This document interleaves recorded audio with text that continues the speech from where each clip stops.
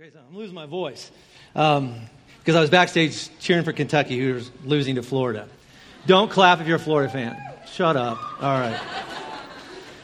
Anyway, welcome back to this thing we're calling Behind Closed Doors. And if you weren't here last week, let me kind of catch up to kind of speed where we hit last week and we're going for the rest of this month. And why are we calling this thing doors? Why are we calling it Behind Closed Doors? And I was amazed at how many of you all did not see all the doors in the lobby last weekend. What doors? There's like 50 out there. And so you might want to notice them on your way out. But here's why we're using this analogy of doors. Is one of the very first times that Jesus ever stood up and publicly spoke about connecting back to his Father, kind of getting things kind of straightened out in your life.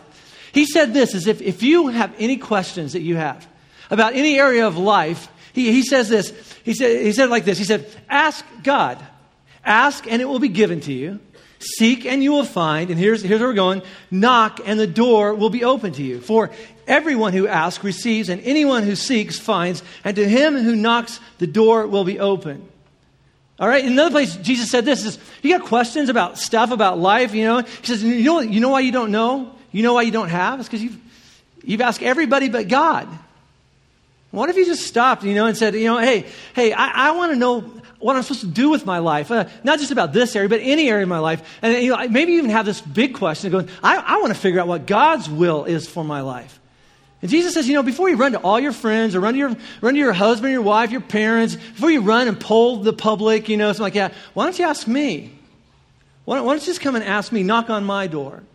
And so that's what we're doing. We're looking at this. If I knocked on God's door and asked him, hey, God, what do you got to say about love, about marriage, about sexuality, about singleness, about divorce, about remarriage, about intimacy? What do you have to say about that?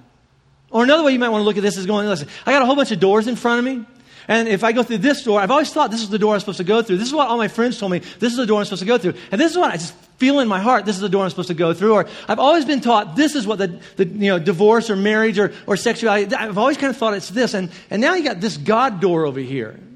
And I'm just trying to figure out which one I go through and what's on the other side of that door. And which one's going to take me to the place that I really kind of want to end up, and is it better than what I have now? And so last week we kicked this off, all right? And it was Scott got up here and he taught, okay, let me talk about this, is that God has this plan. And remember, and we still have him hanging around the sides of the room, and if at the end of today you want to go stand under it by yourself or with your spouse, go do that. But basically it's that there's this place that God says is called marriage. It's the perfect place to work out those intimate parts of your life, the sexuality parts of your life, to work through conflict. There's no guilt there, there's no shame there, and it's kind of like these are God's wings, and you by yourself until you get married, or if you never get married, or with your spouse, you just live under here, and everything is going to be good. You stay under there. You don't wander out from under there, and you don't let the wrong person kind of come in under there. And God says, listen, that's a good way to live your life. And here's the thing: is okay. I loved what Scott had to say, and I heard from a bunch of you. You did too. I read his notes before he got up here. I came to 3 services last weekend. I loved it. I listened to part of it online. All right, I thought it was awesome. It was true. It came out of the Bible. I really believe if you would have knocked on God's door and said, hey, God, what do you have to say about marriage and intimacy? That God would say something very similar to what Scott said last week. So here's my question, all right? Then why are we spending 4 more weeks on it? If kind of, Scott said, this is what God has to say about marriage and sex and intimacy. Everybody got it? Great. Okay, let's move on to something else now. Now, why are we going to spend another month on this subject? And here's why. But by show of hands, all right, has anybody been able to do that? I mean, is there any unmarried person in here that says, you know what? Since the day I moved under the hoopah, it's been easy. I mean, I don't have bad thoughts anymore, and I just stand up here, and it's just me and Jesus, and I'm going to stand here forever until he brings me a spouse. And if he doesn't bring me a spouse, that's okay too. I'll just read my Bible. I'm fine. Any single people, that's my life, all right? Or any married people in here going, you know what? I'm telling you, ever since we moved under this umbrella thing, all right, it's easy. We stopped fighting. I mean, we don't ever disagree. We don't argue. We don't have any other bad thoughts. We're like a walking commercial for eHarmony, I'm telling you. And the sex, it just gets better and better and more frequent. I mean, it's just crazy. I mean, pillows are exploding, and he's like she sings opera in the middle. I'm telling you, it's, and then we make hot chocolate and cuddle, and we talk about our day. Anyone. That's because you're an evil church, okay? Right? Because, I mean, have you ever been told this before? If you love Jesus, then your problems would go away. If you love Jesus, you wouldn't think about that. If you had Jesus, you wouldn't really worry about that. If you loved God enough, then you'd live the right way, right? Maybe.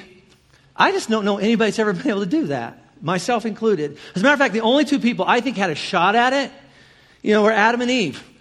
They had perfect lives, perfect marriage, perfect bodies, perfect sex. They even had a perfect relationship with God. And you know how long their perfect relationship lasted? 6 verses. 6 verses. I mean, I'm looking at going, man, if they couldn't do it, and they lived in a perfect world, and the most tempting thing they had was, don't eat apples? I'm telling you, what makes you think I ever could? Because I'll be honest with you, I got some stuff bigger in my life than don't eat apples. Right? You? Sure. Of course, we know, because we talked about this a couple of weeks ago, it has nothing to do with apples and should you eat from that tree. It's the question that keeps coming up in here. Can I trust God? Can I trust God with parts of my life, especially these intimate parts of my life? Can I have a conversation with God and God looks at me and says, hey, I'm telling you, Jim, it works best this way. Do I look back at him and go, I don't know if that's best. I mean, it's good. On a scale of 1 to 10, God, I know that you probably want like a 5 or 6, but I think I can take what you have. I think I can juice it up to like an 8 or 9. I'm telling you, I thank you, God, for getting me this far, but I can take it from here. Just leave me alone. Or God looks at you and says, I'm telling you, right up front, Jim, if you do this, this is what's going to happen. And I look back at him and go, I don't know if I agree with that, God. God looks at you and says, okay, all right, there are certain boundaries and certain restrictions and rules and whatever, and you got to stay within these boundaries. And if you cross over there, I'm telling you, you won't like where you got it. And I look back at God all the time and go, God, I agree with you. For most people, that's true. And in most circumstances, God, I am totally on your page. But if you just knew my situation, I think if you just knew my story, you put me in a category all my own and go, okay, it's wrong for the rest of the world, but Jim, you go to pass on this one. I really, really think that's how I live my life. God looks at me and goes, I'm telling you, Jim, it'll destroy you. And I look back at God and I go, no, it won't. They're doing it and they're fine. They're not playing by your rules. They're not doing things the way your Bible says. And you know what? They're doing fine. They're fine.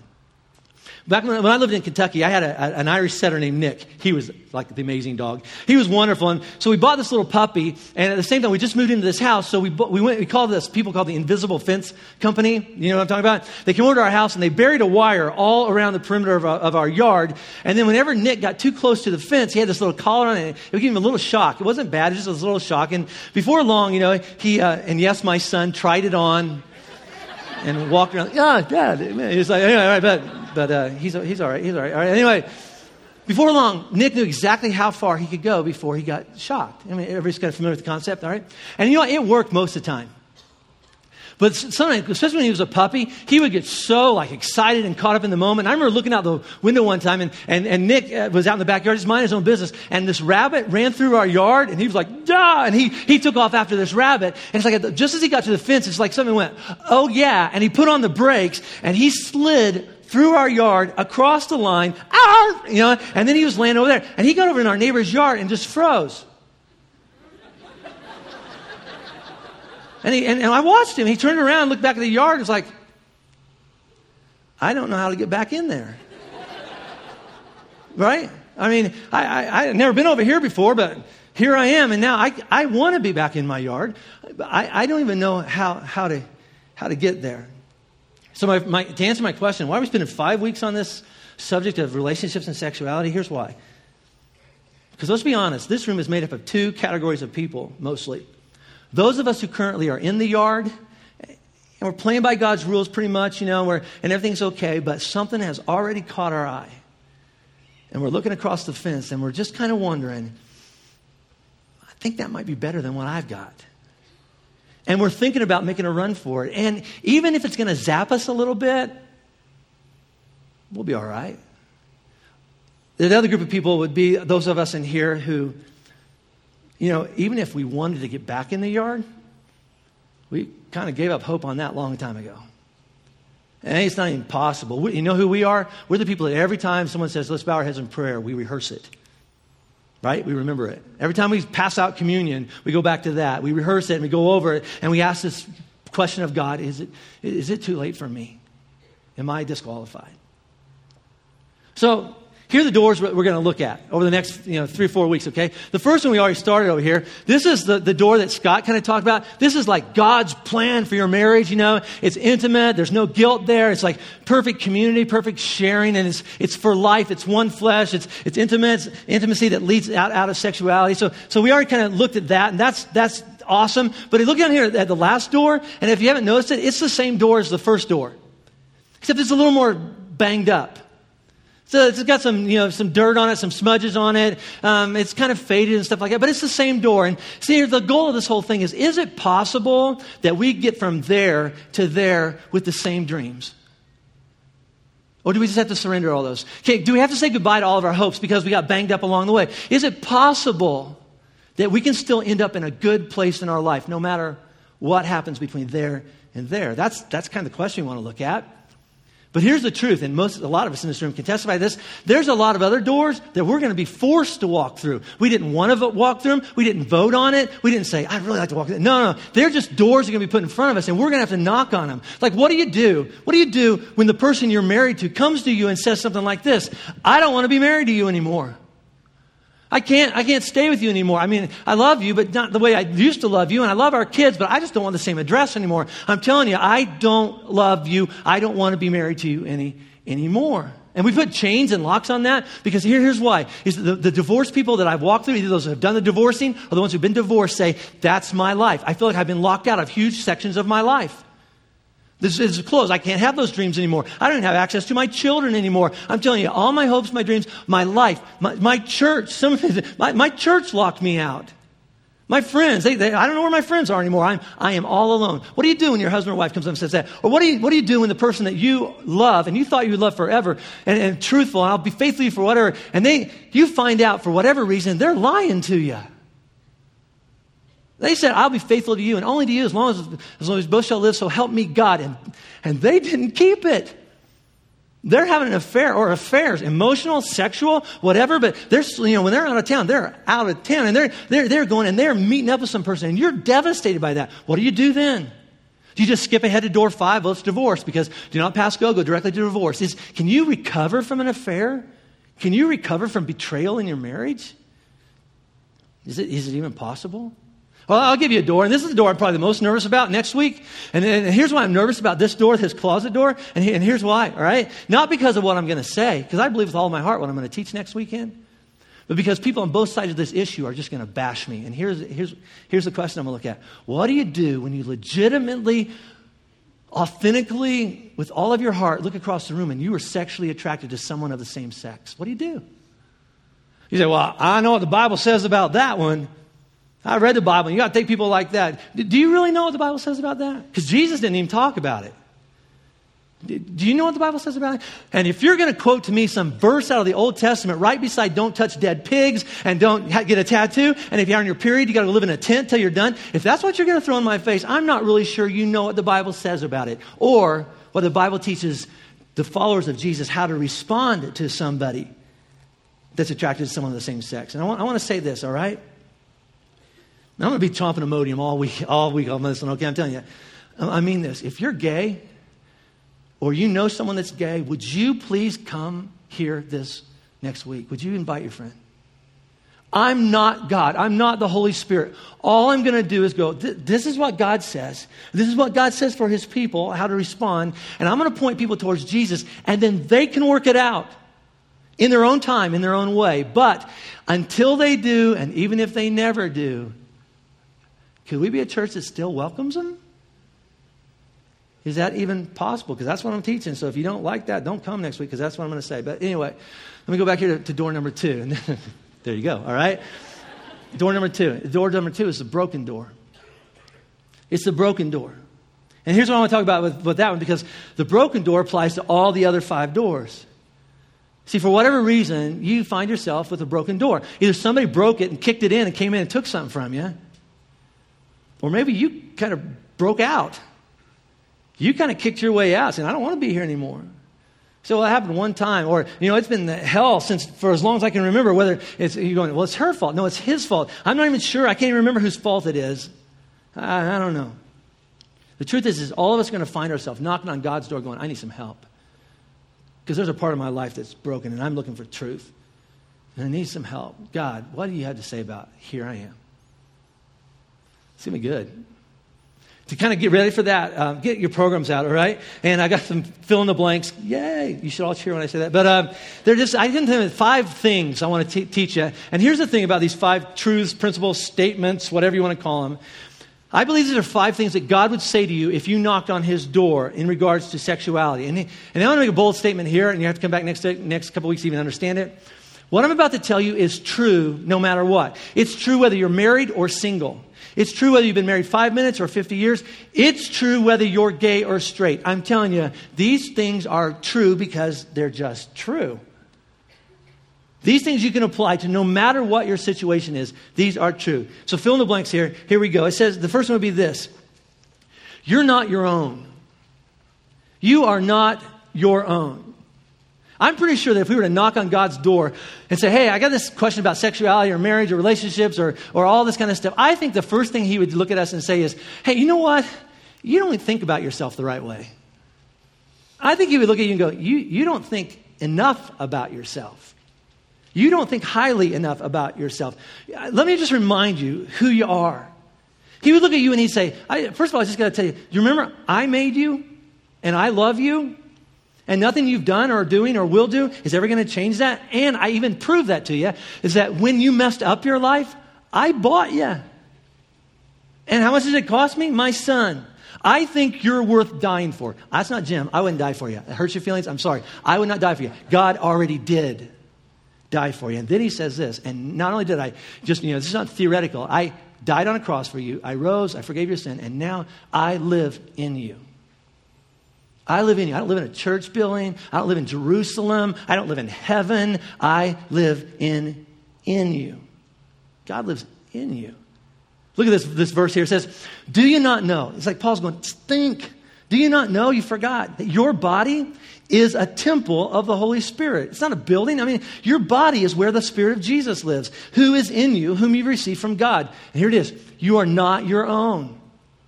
You were bought at a price. What was the price? The blood of Jesus. Therefore, if that's true, honor God with your body. See, there's a tendency, call it a philosophy, a worldview, or a perspective that says this. It's my life. It's my body. It's my choice. I can do what I want. I can do it with whoever I want. I can do it however I want. It's my life. And as long as I'm not hurting anybody else, it's no problem. Then Paul comes along and goes, do you not know? Let me think. Is that really the way you want to live your life? Is that really all you want out of life? And then he says this, do you not know God lives in you? Meaning this is that everything you do is a spiritual act. Everything. Which leads me to the second thing, is that I've lived most of my life, divided my life into boxes. Here's my career life. Here's my school box, whatever you want to call it. Here's my relationship box. Here's my sexuality box. And then there's this box I show up a couple times a month called my God box. And I kind of check in with him. Are we okay, big guy? Yes, okay. And then I go back to all my other boxes. Because this is real life. And then there's my God box over there. And Paul comes on and goes, no, that's not it at all. Look what he says this in Romans 12. He says, therefore, I urge you, just remember, okay, brothers, sisters, in view of God's mercy, in view of what he's done for you, how much he loves you, here's what you got to do. Offer your what? Let's say it out loud. Offer your bodies. Offer your bodies as living sacrifices, holy and pleasing to God. That's your spiritual act of worship. You know what he doesn't say? Offer your songs as your spiritual act of worship. He doesn't say that. Pray more. Go to church more. Read the Bible more. He doesn't say that. You know what? He doesn't even say this. Give God your heart. Ask Jesus into your life. It's not in the Bible. I've looked. That phrase is not in the Bible. It's a little vague. How do you ask God into your life? Paul gets right to it. He says, let's just get right to it. Put your flesh on the altar. Put your sexuality up there. Lay your hormones up there, your sex drive, your desires. Lay your fantasies on. Jim, that sounds horrible. Put your fantasies on the altar. Say, hey, God, this is kind of a weird picture, but you give God control of your sex organs. Which is a weird visual, but just go with it, all right? Because here's the truth is, wherever they go, you go. And wherever you go, God goes. You can't separate out your life. You just can't. Let me get the second one here because I got to hurry, all right? The second one would be this. Just because you can do it or just because you feel it doesn't mean you should do it. This is so countercultural, isn't it? I mean, just because I can do it and I feel like doing it, that doesn't mean you should do it. That same paragraph, Paul says this. He says this, everything is permissible for me, but not everything's beneficial. Everything is permissible for me, but I won't be mastered or controlled by anything. And then he gives an example. For example, food for the stomach and the stomach for food. That makes sense.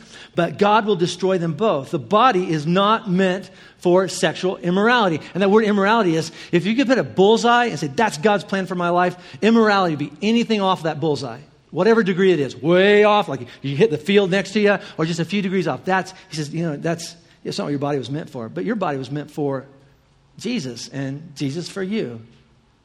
Now look back at that verse real quick, okay? If you notice, part of that's in quotation marks. And a lot of people believe this, and this is what I believe, is that Paul is actually quoting like the local philosophers and poets and songwriters.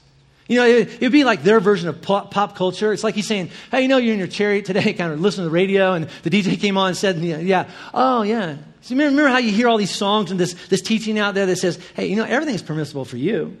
That was the philosophy. I can do anything I want. I turned 18. Don't tell me what to do. I can do anything I want. I'm an adult. I'm my own boss. And if that's true, if I can do something, and I want to do something, and I feel like doing something, and I'll go even further. If I believe I was created to do that, then who are you to tell me that it's wrong? Paul comes along and says, well, let's just kind of compare that. Listen, food, it's a good thing. We'd all agree on that. We all need food. All right, right. But a lot of us, this is our life, food used the wrong way can kill you. It can kill you. Same thing. Is alcohol a bad thing? No. There's no verse in the Bible that says alcohol is evil. No. But how many of us could say, my testimony is, if you abuse alcohol, it'll destroy you and everyone in your life. Isn't that some of our stories? Fire's a great thing. Heat food with it, keep warm with it in the winter, but I'm telling you, you get fire outside the fireplace, it'll burn your house down. It's the same with sex. Is sex a bad thing? No, it's an awesome thing. It was God's idea, but let's just be honest. There are a few things in your life that if you mess up here, few things have as much potential to hurt you and destroy you and devastate you and everyone around you. See, just because you have the right to do something and the ability to do something and the desire to do something, and even a person that will do that with you, that doesn't make it right. You say, well, it feels right. I mean, how can it be wrong when it feels so right? It's a great song, but the Bible talks about our hearts as kind of the seat or the kind of the source of all of our emotions. Listen to what a guy several thousand years ago wrote. His name is Solomon. He says, above all else, of all the things in your life that you're going to guard, all right, above all else, guard your heart, for it's the wellspring of life. Meaning everything comes out of that. As your heart is, so goes your life. Jesus said that out of the overflow of your heart, your mouth speaks, your hands move, your feet kind of go over there. It can be the source of a lot of good things. You act out of the overflow of your heart. I would say that the number one philosophy of this culture is be true to your heart. Follow your heart. You'll know in your heart when it's right. You know, what's your heart telling you to do? And that's not a bad thing. But what about this? Jeremiah 17 says this, the heart is deceitful above all things. Now the Bible has to agree with itself. So it says, okay, out of the overflow of my heart, it's the wellspring of my life. And then the heart is deceitful above all things and beyond cure. Who can understand it? It means this, if you got great stuff in your heart, Jesus in your heart, God in your heart, everything's right, all right? Your heart can move you to do amazing things, awesome things. But the Bible's saying, be really, really careful about letting your heart and your emotions and your feelings be your primary guide for your life, because the same heart that can lead you to do great things can lead you to places you do not want to go. And again, wouldn't a lot of us say that's our story? I really felt like it was the right thing to do. I really believed that this is what I was supposed to do. I really was just trying to follow my heart. And I was wrong. Is that some of our stories? Let me give you three more. I got to hurry here, okay? The next one is this. Flee from sexual immorality. Again, missing the mark. And immorality is anything that's out of bounds from God. Paul writes this, flee, run away from sexual immorality. Now, we talked about this last year. There are some things in the Bible that God says, you stand there and fight. I mean, you get the armor of God on and you get the word of God on and you beat that thing and you conquer that thing and you overcome. You stand there and you can make it, all right? But not this. Not sexual mistakes. The Bible says, hey, if you're tempted to do something sexually or there's just this, it's just out of bounds, but you're sitting there going, I don't know. You know what the Bible says? Run. Run the other direction. Don't sit there and go, this isn't a big deal. It's a big deal. Don't sit there and go, this is nothing. Don't stand there and flirt. I can handle this. This is no big deal. I'm just flirting. No, it says run. I mean, how famous last words? I can handle this. How about this one? It just goes with the job. You know what I would say to that? Get a new job. And here's why. It's easier to get a new job than a new family. You got to run away. Now, here's the thing, okay? That's where most Christian teaching stops. Someone stands on a stage and goes, stop feeling that. Oh, thanks. That's helpful. Don't think about those things anymore. And if you love Jesus, how about that one? That's the trump card. If you love Jesus, you wouldn't think about that or feel those kind of feelings. Well, I'm just going to be honest with you. Then I don't love Jesus. Because the more you tell me don't do that, don't think about that, that's all I can think about. Anybody else? I remember when I was in high school, one of my teachers stood up and said, now, Jim, if you love Jesus the way you're supposed to love Jesus, when you looked at girls, you wouldn't even notice their bodies. Are you freaking kidding me? I mean, no, you would just see them as God's princesses. And I'm like, oh, all right. Well, I love Jesus, so I'm going to give this a try. And I went to school the next day, and I don't know what happened. I don't know if there was something in the water. I don't know if the world hit puberty overnight. But I'm telling you, my school turned into breast city everywhere. Everywhere I went, they were there, like staring at me. And I'm like, oh, Jesus, help me. I put my head in my locker going, go away. There they are. And I was just like, anybody else? I'm the only one. You big liars.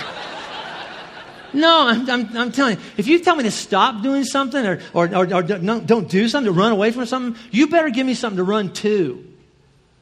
Most churches say, just stop being sexual. Well, that's not going to happen. So let me give you one more. So it's flee from sexual immorality. How about this? Flee to the power of God. Flee to the power of God. In that same paragraph there, it says this. By His power, by God's power, God raised Jesus from the dead, and He will raise us also. You know, nowhere in the Bible, and I've read it over and over again, there is no place in the Bible that says, okay, deny your sexuality. Pretend like it doesn't exist. Pretend like you're not a sexual being until you finally get married, and then it's like, boom, oh, there it is. Oh, okay. You know, the Bible teaches the opposite. You better admit you're sexual. You better come to grips and acknowledge that your sexuality plays a huge part of who you are. So much so that unless you don't take that enormous part of your life called sexuality and put it under something that's even more enormous, bigger, whatever, it'll run your life. It'll run your life and it'll ruin your life. Well, what is that? What am I supposed to run to? Paul says there is this power that's available to everybody who asks God to forgive him through Jesus Christ. Jesus moves into you. The same power that raised Jesus from the dead is the same power God says, I'll give it to you. The same power that God said, let there be light, is the same power that God's going to give you to say, I want you to walk this road and not that road. Not because you feel like walking my road. Let's just be honest. If I felt like following God, I wouldn't need His power. I need His power because I don't feel like following God. And remember who God is? He's a good God. He's not a cruel God. He's not a God of frustration. Here's what I've learned over and over in the Bible. Anytime God says, I want you to do that, or I want you to not do that, He always supplies equal or greater power to accomplish it. And if He says, I don't have enough power to get you out of that, then He won't command you to do it. If He commands you to do something, He'll give you enough power to do it. If He commands you not to do something, He will give you enough power to not do it. Or He won't tell you to do it or not do it. Let me give you one more and then I'm done. And this is a big one. I referred to this a couple weeks ago. Sexual sin, sexual mistakes are in a category all their own. You mess up sexually, I'm telling you, it is different than everything else. Listen to what Paul says. I'm going to finish that verse. Flee from sexual immorality. All other sins. You might want to underline that, okay? All other sins, meaning there's sin and then there's this. And it's just different. All other sins a man or woman commits are outside of their body, but he who sins sexually sins against his own body. Sexual sin is just different. And we know that. Not from a condemnation point. If you do this sexually, you go to a deeper part of hell. No, that's not what it's talking about at all. But from a consequence, the dominoes fall in your life. There's bigger fallout. See, I'm not saying it's okay, but you can get drunk, you can get high, you can tell a lie, you can rob a bank. And you know what? You can recover from that. You can recover from most sins in your life. You can make a mistake. You can do this. You can get arrested. You can get addicted, something like that. Eventually, you can kind of come to grips with that. You mess up sexually, even with Jesus, it's going to leave you changed, isn't it? It'll impact the rest of your life. And again, isn't that my story, your story? I did things. People did things to me, with me, and I can't get past it. Just always there. So let me wrap up with this. Is it possible? Is it possible to believe that God is not only and willing to forgive you for your past mistakes? That's huge. Is it possible that you're able to wrestle through God with this and come to grips going, He forgave me? But I want to go another step. Is it possible that He could help you forgive you? That's harder, isn't it? Yeah, I can buy in and go into heaven and stuff like that. I just can't forgive myself, or I can't forgive that person. Here's another question. Is it possible to believe that God can change not just the way you think about sex? We can get there, but the way you think about yourself. That's who I am to you, God. All my mistakes didn't change my value to you. It changed my value to everybody else. It changed my value to my ex-husband and my parents and my kids. It changed my value to them. You're telling me that you still think that way about me? Let me give you one more. Is it possible to believe that God is willing and able to use your past, not against you, but actually for you? Remember we talked about that a couple weeks ago? God says, I promise, no matter what you've done or what's been done to you, I promise I will use it for you and not against you. And is it possible He was talking about you? Is it possible that no matter how many broken doors and broken roads and broken fences you have in your life, is it possible God still has a plan for your life and you're not disqualified?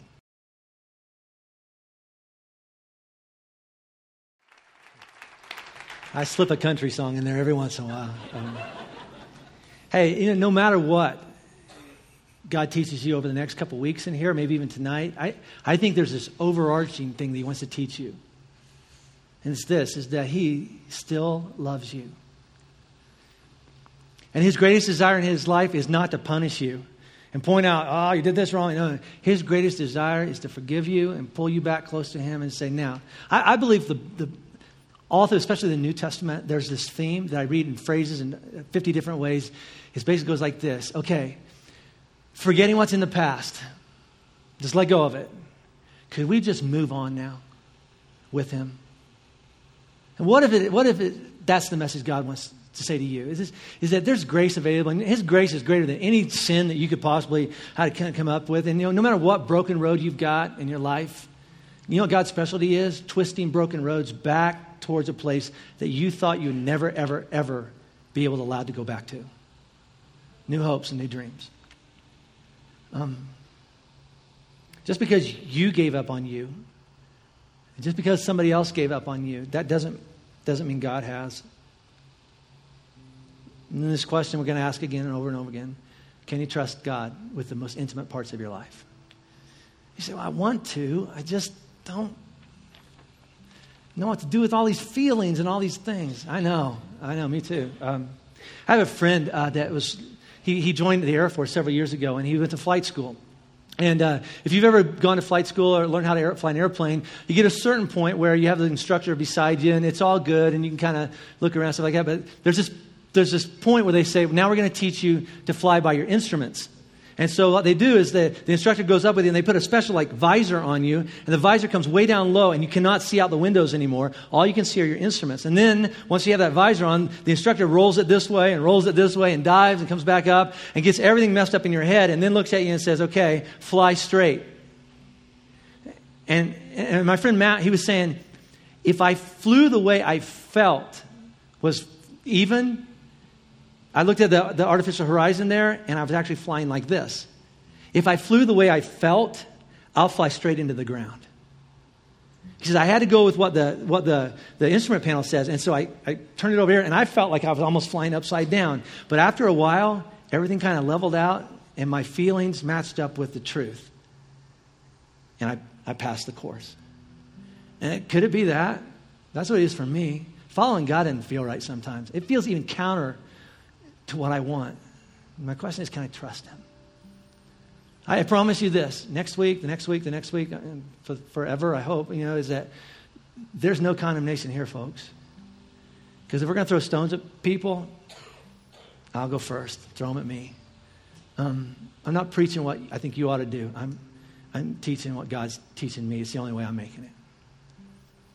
Let me pray. God, we just need a place of grace, a place of healing, a place of truth. And we don't want to throw truth out the window and say, it's all good, it's just grace. And we don't want to throw grace out the window and say, this is the truth and you better get in line. It's both. It's both. And God, we've been beat up by the world. We've injured ourselves. We've made good choices and bad choices. We've stayed under your umbrella, and then sometimes we've wandered out. Even those of us right now in this room, they're looking across the fence going, I know it's wrong, but I just want to go over there. God, would you give us the same power that raised Jesus from the dead to stay true to where you want us to go? And God, maybe above all else, maybe we need to go stand under a chuppah tonight. Maybe we need to get baptized. Maybe we need to go take communion in these next couple of songs. Whatever that is, God, would you remind us that there is no condemnation, none, for those of us that are in Christ Jesus? Would you just remind us of that? We love you. We trust you. In Jesus' name, amen.